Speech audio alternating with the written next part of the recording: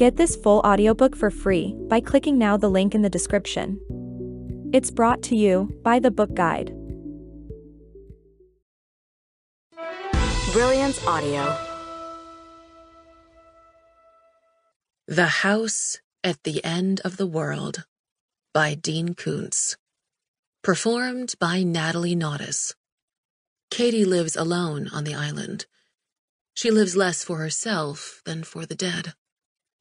This is just another day in April, a Tuesday defined by isolation and hard-won serenity, until it isn't. Built in the 1940s, her small house is a sturdy structure of stone. In addition to a bath, the residence has a kitchen, bedroom, living room, armory, and cellar. The house is on a knoll, surrounded on 4 sides by a yard, on 3 sides by woods beyond the yard. The front door faces a slope to a shingle shore, a dock, a boathouse, and open water. Her domain is a quiet refuge. She has not heard any human voice but her own in a few months, and she rarely speaks aloud. Lacking television, radio, or internet, she hoards 7 CD players with 6-disc magazines, which are no longer manufactured. For a few hours a day, she has music, always classical. Mozart, Beethoven, Brahms, Chopin, Haydn, Liszt. She has no interest in pop tunes or American standards. Regardless of how beautiful the voice, the lyrics too poignantly remind her of all that she has lost and all that she has forsaken. Having found peace in isolation, she won't put it at risk. Set into the hillside, a flight of concrete stairs with a painted iron railing leads to the shore.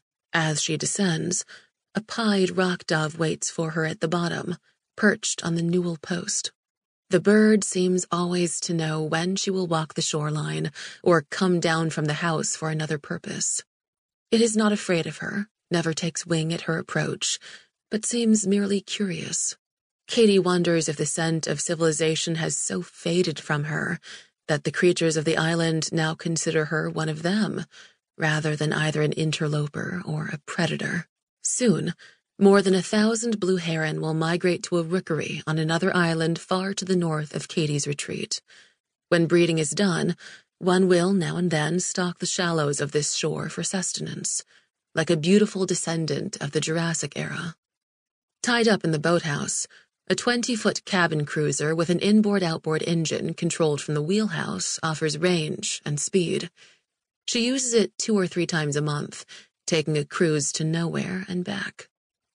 As necessary, only as necessary, she goes to the mainland to have the boat serviced at the nearest marina.